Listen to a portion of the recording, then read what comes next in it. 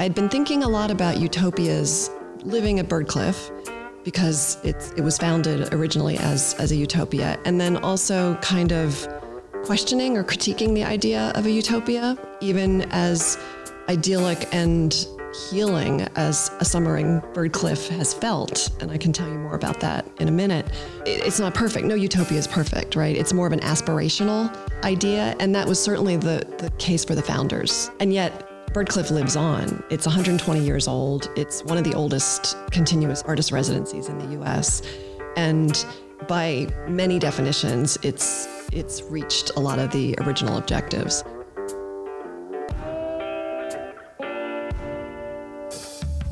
From Bookworms in the Wild and from Spotify, I'm Howard Alterescu, and this is my podcast where I ask people I find interesting to tell me what they're reading.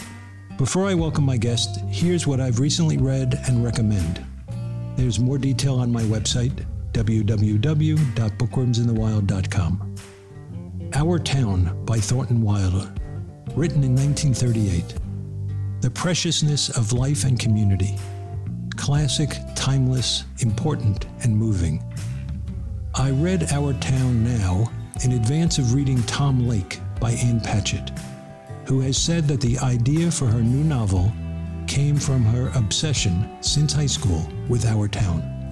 As Our Town's Emily observes, it goes so fast. Do any human beings ever realize life while they live it? Every minute. A year or so ago, Carol and I saw a production of Our Town staged on the back porch of the Phoenicia Playhouse, which was really good. I loved reading the play as well. The Heaven and Earth Grocery Store by James McBride. Eccentric, larger-than-life, vividly drawn characters, and entertaining in the spirit of his Deacon King Kong. Beautiful and emotionally moving and meaningful in the spirit of his memoir, The Color of Water. Also at times repugnant and terrifying, although at the end hopeful. Really great. Classic James McBride. The Road by Cormac McCarthy. Talk about terrifying. It's the classic post-apocalyptic novel. Beautifully written. I read it to commemorate McCarthy's recent passing and in anticipation of a podcast discussion with a Woodstock friend, David Gordon. Cutting for Stone by Abraham Verghese. Gorgeously written, tear-drenched pages. Read it in advance of tackling the author's new novel, The Covenant of Water, for the November Golden Notebook Book Club. Small Mercies by Dennis Lehane. Provocative, repulsive, infuriating. Vivid characters.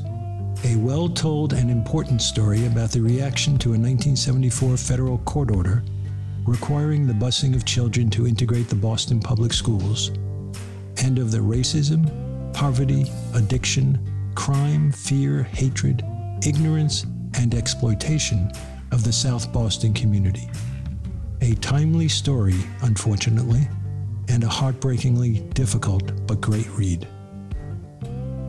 Kafka on the Shore by Haruki Murakami.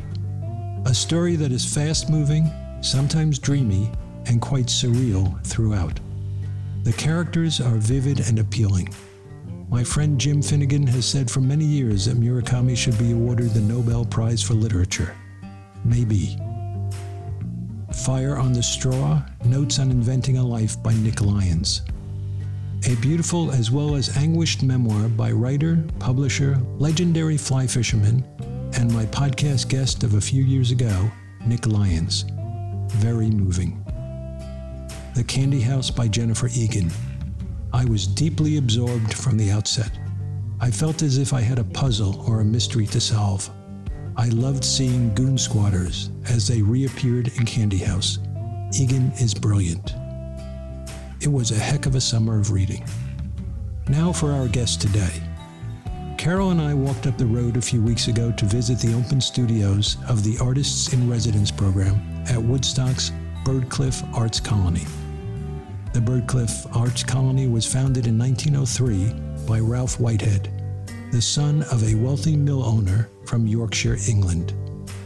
Whitehead was influenced by utopian ideas when he studied at Oxford, and he developed an enduring vision to found his own Brotherhood of Artists community. The Artists in Residence program is one of the many Byrdcliffe programs today that carry on Whitehead's legacy. Carol and I saw some really interesting work at the Open Studios and were really struck by an outdoor installation by my guest today, artist Kelly O'Brien. Welcome to the podcast, Kelly. Thank you, Howard. Really happy to be here. Kelly's a visual artist, working mainly in sculpture and installation. Kelly has quite a few awards, grants, and residencies, and she exhibits her work around the world. Kelly, you mentioned when we met that your installation, which is called Ecotopia Conversation, was influenced by a 1970s novel about an ecological utopia. The novel is Ecotopia, The Notebooks and Reports of William Weston, and it's by Ernest Callenbac. The novel was originally published in 1975 by the author. It was a cult novel at the outset, and over the years became required reading as environmental studies took off. As I understand it, Ecotopia describes a utopian world created by the secession in 1980 of Oregon, Washington, and Northern California from the United States. The novel takes place in 1999 when a New York newspaper reporter becomes the first American visitor since Ecotopia's founding. The story is told through the reporter's articles and diary entries about his experience in a country governed by eco-friendly principles and, who knew this would ever happen, a female president. Ecotopia's citizens recycle almost everything. They travel mostly by public transportation, if not walking or taking bicycles, which sit in public places available to be borrowed at will. Automobiles are still around but are limited to electric vehicles. Anything that can't be reused is banned, and no concealed weapons are permitted. A 2008 New York Times review called Ecotopia the novel that predicted Portland. I have not read Ecotopia, although I've read many of the reviews and listened to several YouTube discussions of the book. Many say that it's pretty clunky. I'd love you to provide your impressions of the book, but more importantly, discuss, if you would, the connection between the book and the art, your installation at Byrdcliffe. Thanks, Howard. Well, I would agree that the book is pretty clunky, and I won't spend time delving into that, except that it's very world building. So Callenbac sort of goes through all the aspects of a contemporary society and goes into them in great depth and detail about how they work in Ecotopia. And he could be talking about things that are starting to evolve today. So anything from recycling to transportation systems to sewage, how politics are managed, everything about society is sort of peeled back and described in great detail. And I was constantly thinking how prescient he was, and how I could see that he inspired a lot of contemporary thinkers in this space. I'm relatively new to this sort of green literature, but during the pandemic, I gobbled up, I think, all of Ken Stanley Robinson's work. Oh, I don't know him. What has he written? So Ken Stanley Robinson he is the utopian sort of sci-fi writer. And I think he was very inspired by Callenbac's work, by this book in particular. But he's gone on to win every prize you can win in sci-fi fiction. Wow. And all of his work is about the US, but also space. And he has a series of really long novels that are fascinating. And I think during the pandemic, I was so hungry for any vision of hope, whether it was fantasy or lucid hope or, kind of productive hope, whatever that was. I was interested in that kind of thinking and feeling. So I spent a lot of time with his novels during the pandemic. Yeah. So back to Callenbac and Ecotopia. I picked this book up because I was looking for titles for this installation that I just made. Oh, wow. Yeah. And one way that I look for titles is I, of course, do searches on the web, but I pull a lot from what I'm reading. So as you can see, I brought my pile of books that I've been looking at this summer. And as I read a book, I have a spreadsheet that I drop sentences into that eventually can become titles for work. Oh. And I reference who the author is, what page it's on, what context it's in, so that I can go back then and talk about where that title came from and not only give credit to the originator, but make the connection to it and the thinking behind my work. So your work came first. That's wonderful. The work came first. Yeah. Yeah. The work came first. And I'd been thinking a lot about utopias living at Byrdcliffe, because it was founded originally as a utopia, and then also kind of questioning or critiquing the idea of a utopia, even as idyllic and healing as a summer in Byrdcliffe has felt. And I can tell you more about that in a minute. It's not perfect. No utopia is perfect, right? It's more of an aspirational idea. And that was certainly the case for the founders of Byrdcliffe. I mean, so the founder that you mentioned died relatively young. I think he was in his 40s maybe, having considered it a failure because it didn't quite live up to his vision of what he thought he could create. And yet Byrdcliffe lives on. It's 120 years old. It's one of the oldest continuous artist residencies in the US. And by many definitions, it's reached a lot of the original objectives. My lived experience in this utopia is realistic. And that's what I was interested in looking at through the piece I made, the installation I did. So the installation came before the book. When did your interest in Byrdcliffe come as it relates to the installation?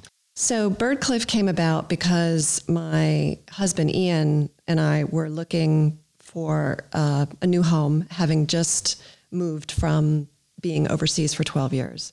We were in Germany and then we were in the UK, and we moved back to the US in this past December, and we were living with family for the first 5 months of the year. And we were using family home in Pennsylvania as a base, and then we were coming up here to Hudson Valley because Ian's family's in Boston, my family's in Pennsylvania and DC. And so we wanted to be semi in between. We also were interested in the Buddha belt. My husband's a practicing Buddhist.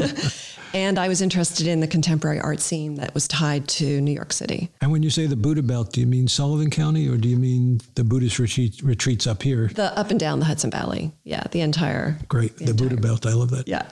So we decided to look at Hudson Valley, and we looked in Woodstock, and he was on a house hunting trip on his own here and drove by the signs for Byrdcliffe, and he texts me and he says, "Have you ever heard of this Byrdcliffe place?"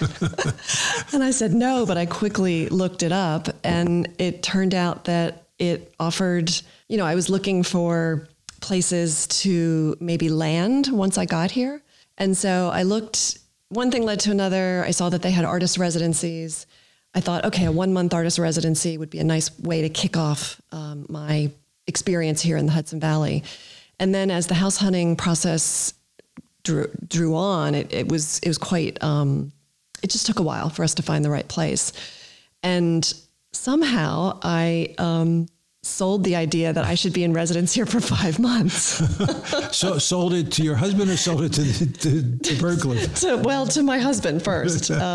And I was like, well, we're looking up there, so by then we should have our home and I could just commute on the weekends, and, it would work out well because a place for me to work won't be up and running right off the bat. And so for me to not interrupt my art practice and to have a productive year and not have this big gaping hole in it, and for my own mental health, it would be really good if I could work this out.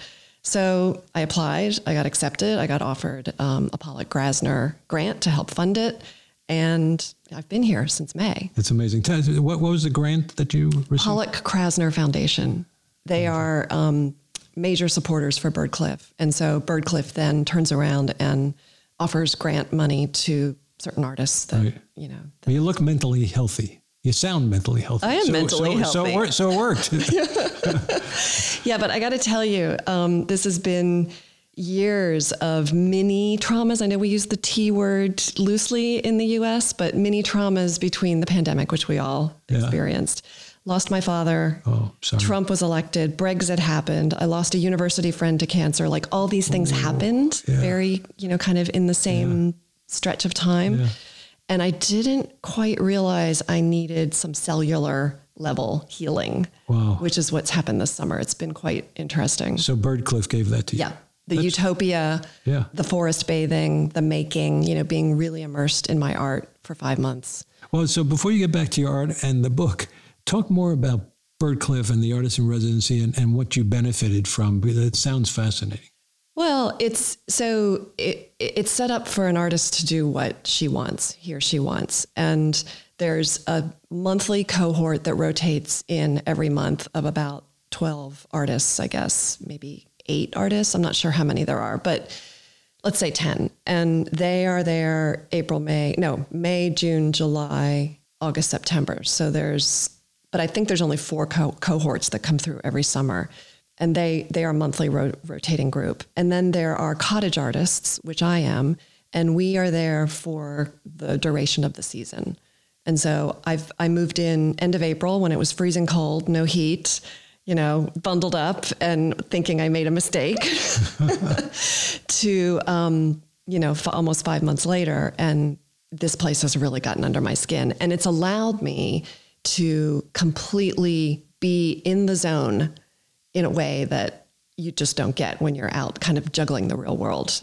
And this is the real world. Don't get me wrong. I have a day job that is commissioned-based work for the hotel industry. So that's been sort of going on in the background, but to be able to unplug and immerse in this environment, which is full of wildlife that you hear through the screen doors, and Bambi comes up and puts her nose against the door, and chipmunks are running around. And it's for the kind of work I do, which is very eco-focused work. It is a utopia.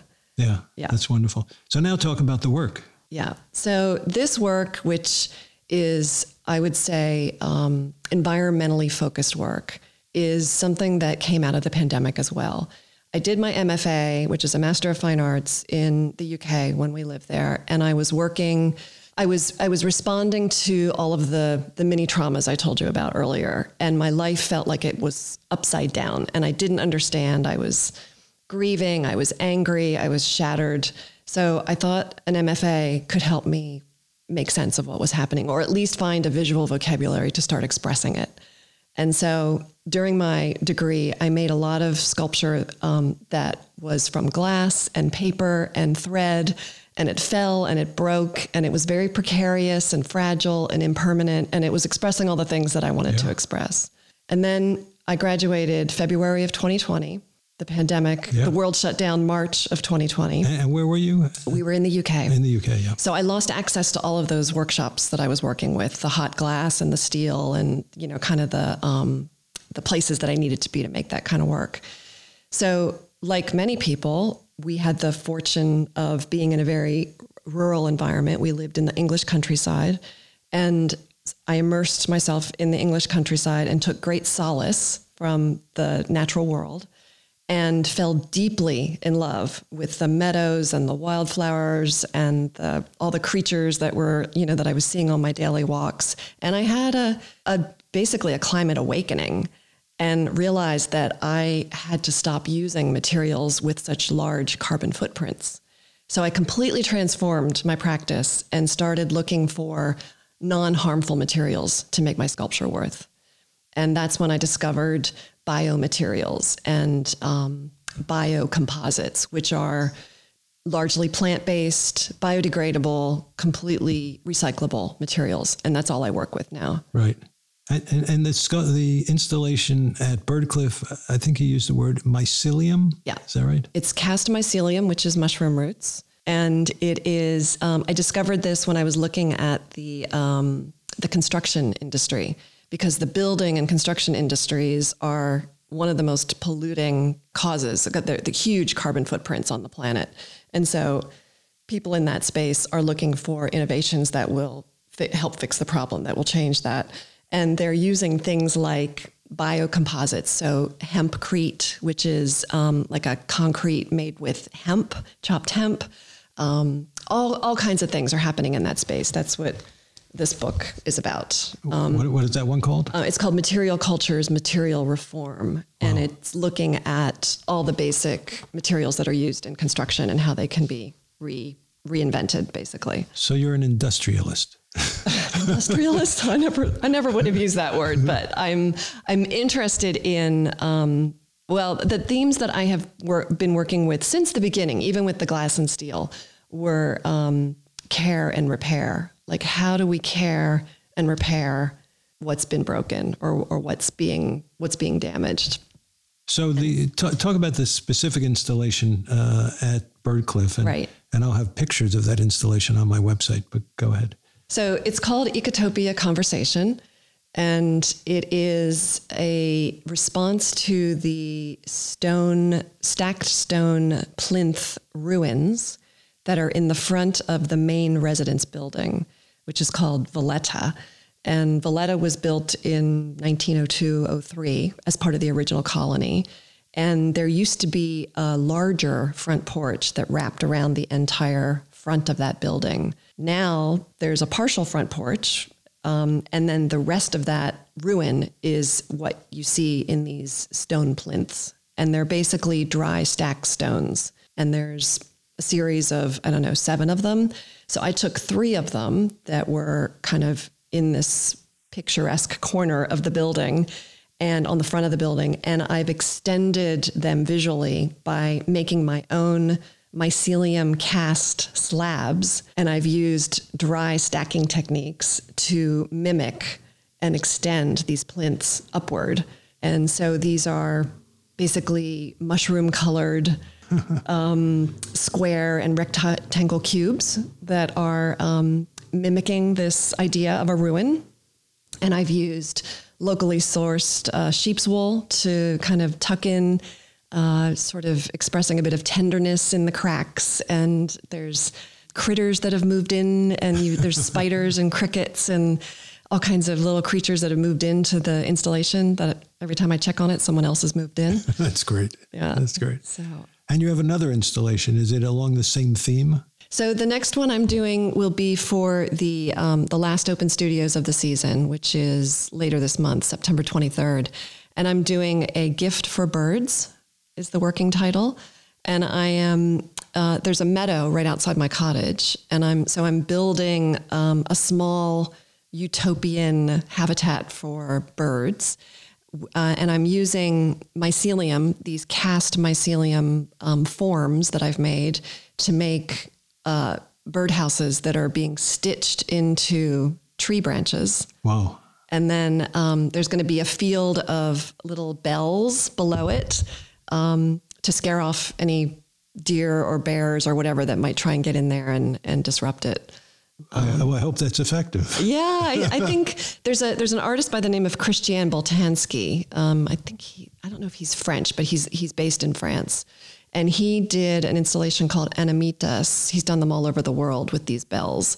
And so I'm borrowing from his idea, but I'm then taking beyond, because I was looking for a bear preventer, because we have bears. Yeah, we do. I wanted to put food in there for the birds. So I'm going to put like oranges and apples and things like that up high on skewers in the tree branches, but it could attract some wildlife. Oh, it could. So I needed something that when the wind blows or when something is walking, around the base of these branches that I'm installing, that the bells might scare them off. that could happen. Yeah, I talked to Anna, the director of the residency, and initially I thought maybe I could do some sort of crazy electric fence, and then we decided that wasn't the message I wanted to send. Right. And then I thought, well, maybe I could do something that's more aesthetically of the kind of work I do, which is this gentle sort of care, Well, it'll be interesting to see if it works. And it may well work. Well, and she's like, why not embrace the chaos? See what happens. Yeah, that's exactly right. Yeah. So that's what we're going to do. Yeah. Now, I've only just met Anna really once, but I could see her saying that. Yeah. Yeah. Embrace the chaos. Yeah. So come back to the book just for a moment. So the book came after the idea for the current installation. So you actually read the book afterwards? I did. I read the book because the title was the word Ecotopia really caught my attention. I thought this is perfect. This is exactly what I'm looking for. And I didn't quite know what an Ecotopia conversation would be. which I think is what we're having right now. Yeah, that's exactly right. And when I came up with the title Ecotopia Conversation, I said, I don't know how that's going to happen or what that is, but I love that. So that's what I grabbed. Yeah. It's amazing. And you're right. Is. That's what we're having right now. Yeah. Yeah. I'm delighted, actually. It's pretty amazing.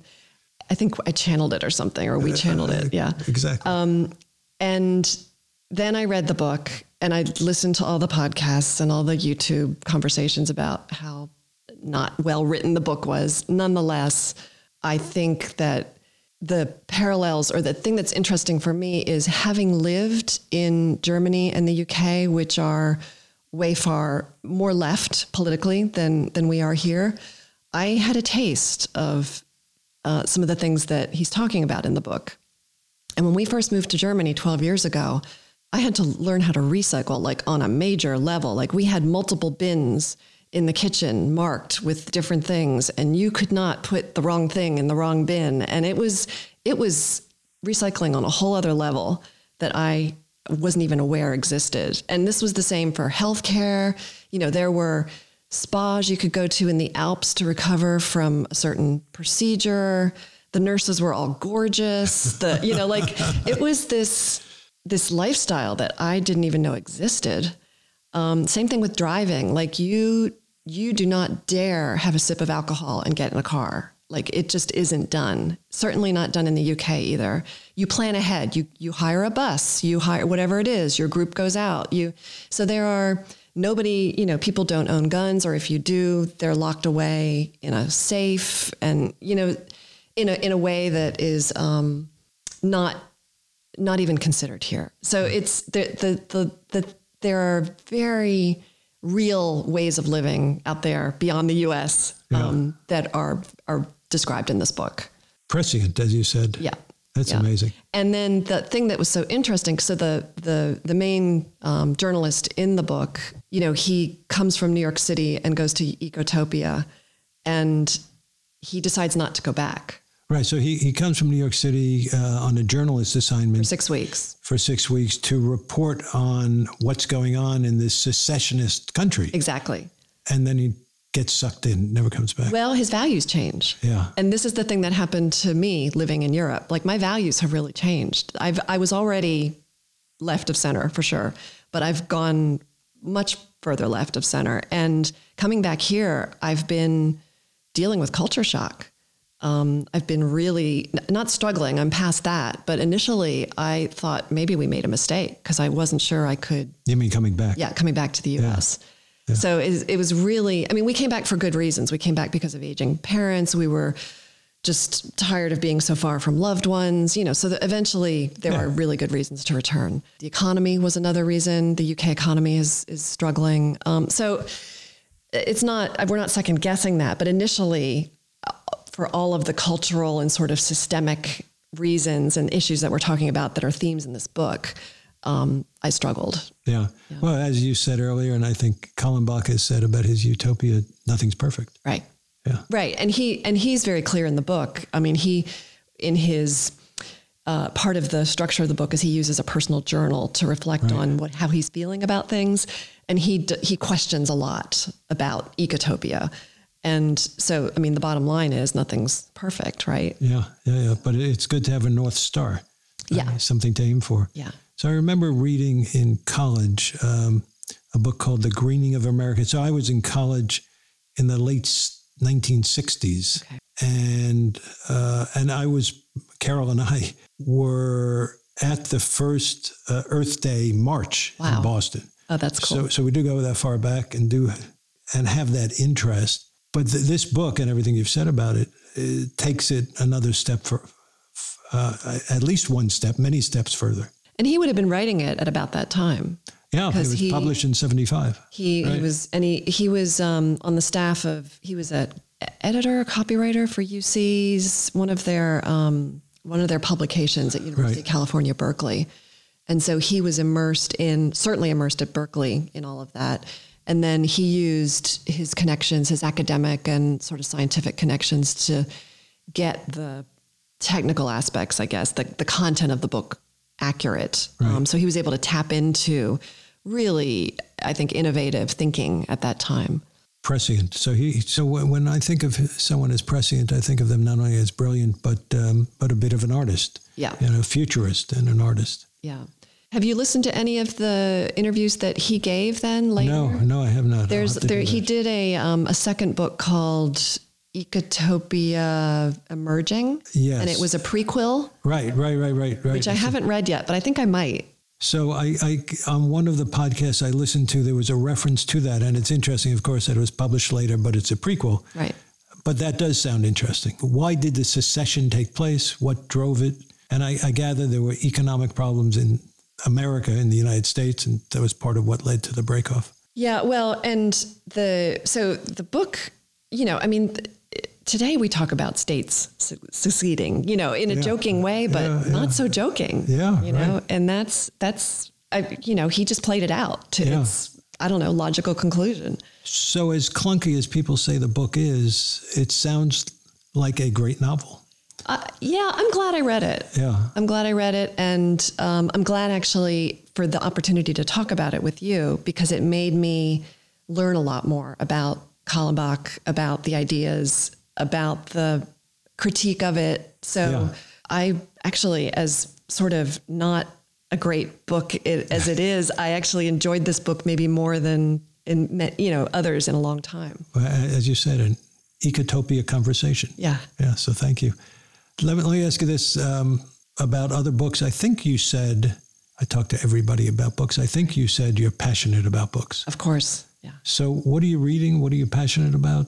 Well, the books I'm reading this summer really are around to inform the work I'm doing here. And I would say the one that has been most foundational for me is this book called Matters of Care, and by Maria Puig de la Bella Casa. She's a philosopher based in the UK. She's French, but she is looking at the ethics of care in more than human systems. So she's going beyond people and humans, and she's looking at the whole sort of web that we are part of. It's a fabulous book. So beyond humans, beyond animals? Beyond humans. So any kind of animals, wildlife, invertebrates, anything, that's not human. It's fantastic. And then that led me to this book, which is called How to Be Animal. And it is another it's Melanie Challenger she's a philosopher as well. And her premise is that because we are animals, we've forgotten that we're animals. And she gives you all kinds of evidence about how we are animals, really.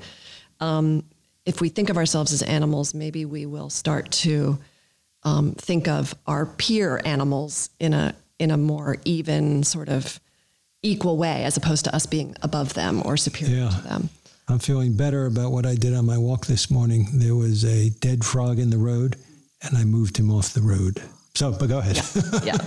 So, those two books have been pretty important to me this summer. And then this material cultures book I told you about, because I am I think in my work, I'm trying to be really aware of the materials I use and how I make things and how I move them. So the materials I make can have a carbon impact or not. They can harm the planet, or they can at least do no harm, if not try to fix it. The thing with mycelium is that it has antiviral properties. So it can actually heal the environment. It can soak up toxins in the environment. It can eat plastic. It can soak up nuclear waste. I mean, it's a remedial. That's heavy duty material. And this all comes from mushrooms. Yeah. And so as a practical matter, how do you use mycelium to do any or all of those things? Well, it depends on, for instance, I made a beehive last year for wild bees. And I made a big spherical hollow shape with holes so the bees could get in. And then I did smaller bee hotels, all made out of mycelium. And I used a specific strain of mycelium that has antiviral properties that help address colony collapse disorder, like the mites that colony collapse meaning bee colonies. Yeah. Yeah. So he collapsed disorder. Yeah. Okay. So Paul Stammons, who is a mushroom expert in Washington State, maybe he lives in Ecotopia, I'm not sure, but he's been doing this for decades. And so he's sort of the leader in this area of thinking around mycoremediation and mycology, mycelium and mushrooms as a healing force, as a healing mechanism. There are industrialists, to use that word again, that are starting to use it in like for toxic spills, oil spills, nuclear waste. In productive ways. Yeah, exactly. And that is the context in which I suggested you were an industrialist. There you go. So before we get too further away from that, I mentioned to you before we started talking, Frank Burbrink, the curator of reptiles and amphibians at the American Museum of Natural History. Yeah. He does something every year for the last 2 years at my son's property in Shandaken that we all participate in, called BioBlitz. Oh, wow. He brings curators, senior curators, and several of their staff who are PhDs or close to that, to camp out for a couple of days. And we bring from the Bronx, the group we work with, Renaissance Youth Center, we bring kids with the directors who have been training themselves for 6 months or so to be on the property and camp out. And they look for various species. They look for snakes and birds and fish and insects and bats and so on and so forth. And I wonder if either an installation or some collaboration with what you're doing might be of interest. It sounds really fantastic. Yeah, I'd love to learn more about that. I mean, I could see an installation. I could see getting the kids involved in an installation. Yeah, right, that's what I mean. Yeah, that would be amazing. Yeah, we'll get you to the Bronx and we'll sort that out. So there are more books, though. Well, so this book's called The Mushroom at the End of the World. And Anna Lauenhaupt Singh, she's in the Pacific Northwest as well. There's a theme here, which I didn't realize before I started talking to you. And this is about, so the subtitle of this is On the Possibility of Life in Capitalist Ruins. Whoa, in capitalist ruins. Yeah. Right. And she's looking at this whole, it's a brilliantly written book, actually. It's one of those books where you kind of need to read it a few times because it's super intense. She's looking at a particular type of mushroom that's used almost as a mode of economic trade. So, and there's this whole society of mushroom gatherers and traders and buyers, and what they're doing is it's a specific mushroom that grows in the Pacific Northwest that is highly sought after in Japan, and so it's this whole system of getting these mushrooms collected and traded to Japan. Yeah. And then it sort of unpicks capitalism and how this works in this society. Yeah. Do you pick mushrooms? I don't. So do you? No. So when we lived in West Shokan, once or maybe a couple of times, we went on mushroom walks with a mushroom expert. Mm-hmm. He scared the hell out of us. He educated us. So this is all to his credit. Yeah. But when he picks a mushroom that he thinks he might eat, he brings it home, he studies it, he takes pictures, and he checks with at least two other people. I'm not doing those things, so I'm not dining on what I pick up in the woods. It's big in Germany. Like there's like mushroom mafia and, like territories, and people are serious about their mushrooms there. And I know that there's a lot of mushrooms here. You see them, everywhere. Yeah. But I'm not inspired necessarily to. Yeah, I love mushrooms, but that's what Adam's Market is for. Yeah. Now I've grown them as part of my research around using mycelium. I've grown them in the bathtub, and they're delicious. And harvested these beautiful blue oyster mushrooms and sautéed them up and ate them in omelets. Oh, really? Yeah, fantastic. That's great research. Yeah. It's very good. So there's another book, I think. There's one more book, and this I read, I think first, when I first landed here. It's called Changes in the Land. It was written in 1982, I think. So the title is a little un-PC, but it's called Indians, Colonists, and the Ecology of New England. And it's about what happened when the colonists came to North America. And the what happened to the Native Americans and the land. And it's a fascinating read, actually. It's a really good grounding sort of history to what we're seeing here. And it led me to the stone walls, because the stone walls happened when they started clearing the land, deforestation, and clearing the lands for agriculture. So all these stone walls that we see throughout New York and New England were farmland. They were fields. And they delineated who owned which property. Exactly, which the Native Americans didn't even have that concept. Like they weren't even thinking about ownership. They were socialists. More than that. Yeah, right. More than that is right. Yeah. So anyway, these stone walls, I found them fascinating. I didn't understand why they were running through like our new property down, in Sullivan County, and where they came from, and they made no sense. So anyway, this book helped orient me to the origins of some of this. That is a great list of books. Thank you. Yeah, it's been a good summer. Yeah, right. So I said I had a good summer. You had a great summer. That's wonderful. Well, thank you very much. This was just terrific. Thank you. Thank you for inviting me. I was delighted and didn't realize how much there was to talk about here. It was. More information about our guest today and about the Byrdcliffe Arts Colony can be found on our website, www.bookwormsinthewild.com, which also includes links to the books and other resources we referred to in our discussion. Thanks especially to my podcast team. Dave created the podcast with me and is my producer. Ron is responsible for art direction and design, for the podcast, our website, and my bookmark. Melanie, who has designed additional swag, provides overall creative direction. Ben and Eden and Catherine provide additional inspiration and support. And of course, Carol is my muse.